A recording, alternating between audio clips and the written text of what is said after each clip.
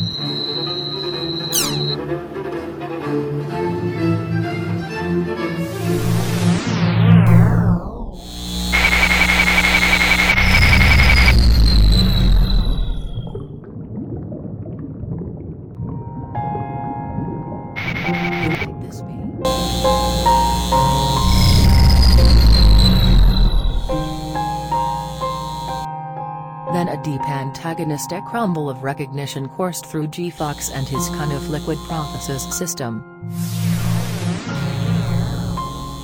G-Fox knew who the individual was. He looked again at the images emerging from Romaine's brain. No doubt, he knew who this individual was.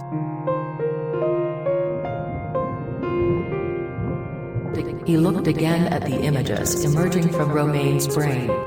No doubt, he knew who this individual was.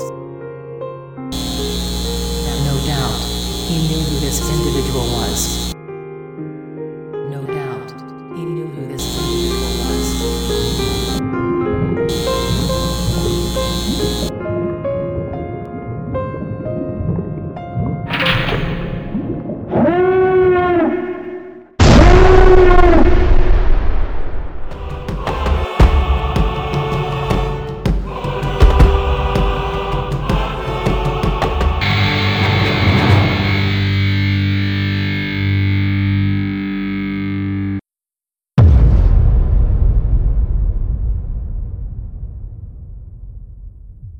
Big Chief.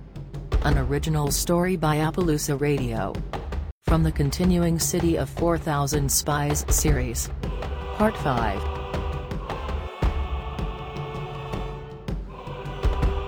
Recently, G-Fox had moved his criminal operations to the wealthy city of Demon, the unaligned DIL-77 sector, where they cast their gaze on the city's cash machines.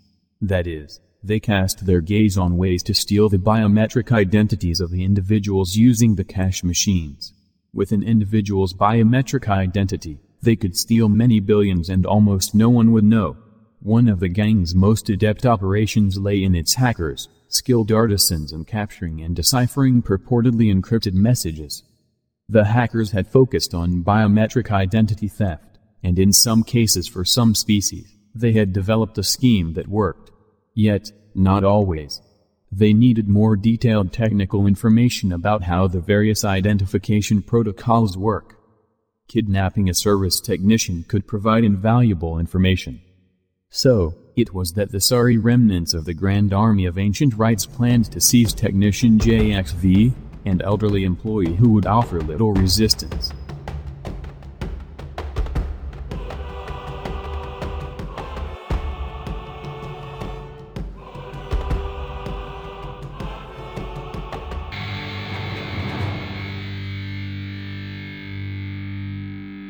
In an act of dying desperation, K9 Agent Table 9 located the nearby clandestine translator, where he repeated the same phrase 3 times. Big Chief. Big Chief. Big Chief.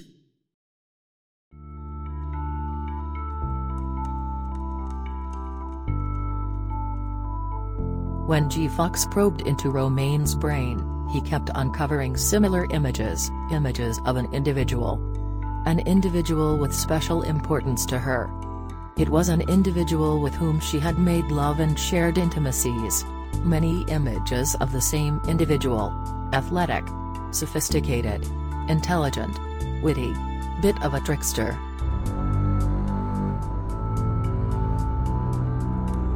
An individual with deep purple skin and yellow cat-like eyes, clearly of high noble standing from the dominion of Sasco.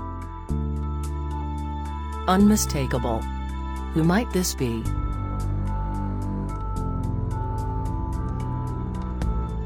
Then a deep antagonistic rumble of recognition coursed through G-Fox and his Cunniff liquid prothesis system. G-Fox knew who the individual was. He looked again at the images emerging from Romaine's brain. No doubt, he knew who this individual was.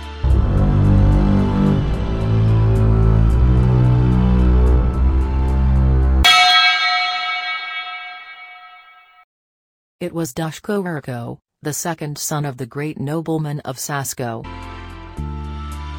Domino, domino, domino. A little older, maybe a little heavier, certainly, more cynical. Dushko Urko, cat-like eyes, purple skin, sneaky smirk. Dushko Urko, domino. Domino, domino, domino.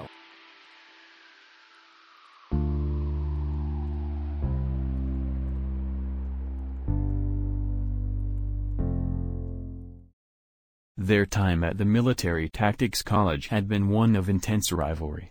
G-Fox knew from the moment that he first saw him that he did not like this guy. Cocky, egotistical, arrogant, a purple-skinned bag of borscht. One who was easy to hate. Hate with an all-consuming blaze. Intensity at the highest level.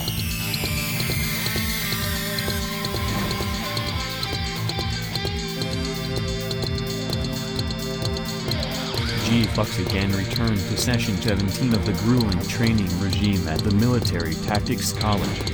He watched the other cadets struggle to master their personal transport devices.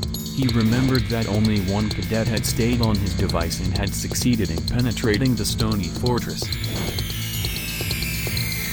And that cadet was awarded the Prix d'Excellence. Awarded the highest of recognitions for what G-Fox believed was an act of cowardice. Domino had tied himself to the device.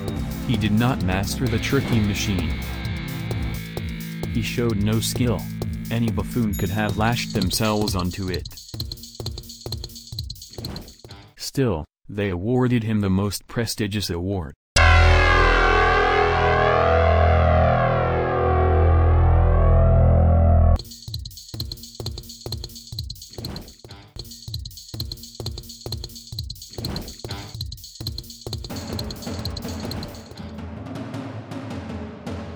G-Fox would show them what a real warrior would have done. He would attempt the maneuver using no hands to hold on.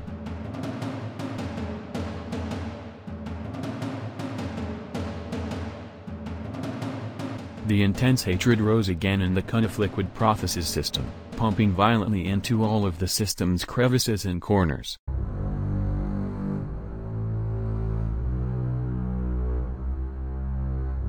Dushko Urko, the smug, egotistical son of the great nobleman of Sasco, the hated rival from the Military Tactics College. Domino, the individual most responsible for the artificial monstrosity that G-Fox had become.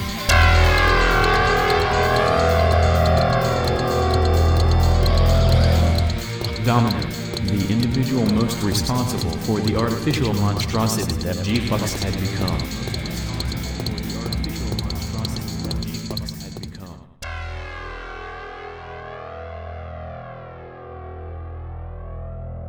Most responsible for the artificial monstrosity that G-Fox had become.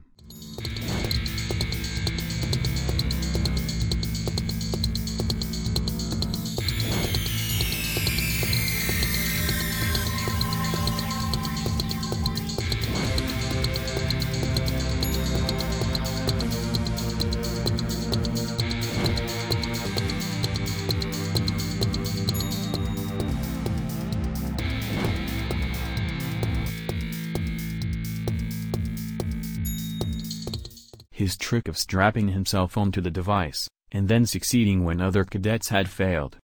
That was all to lure G-Fux into foolish behavior.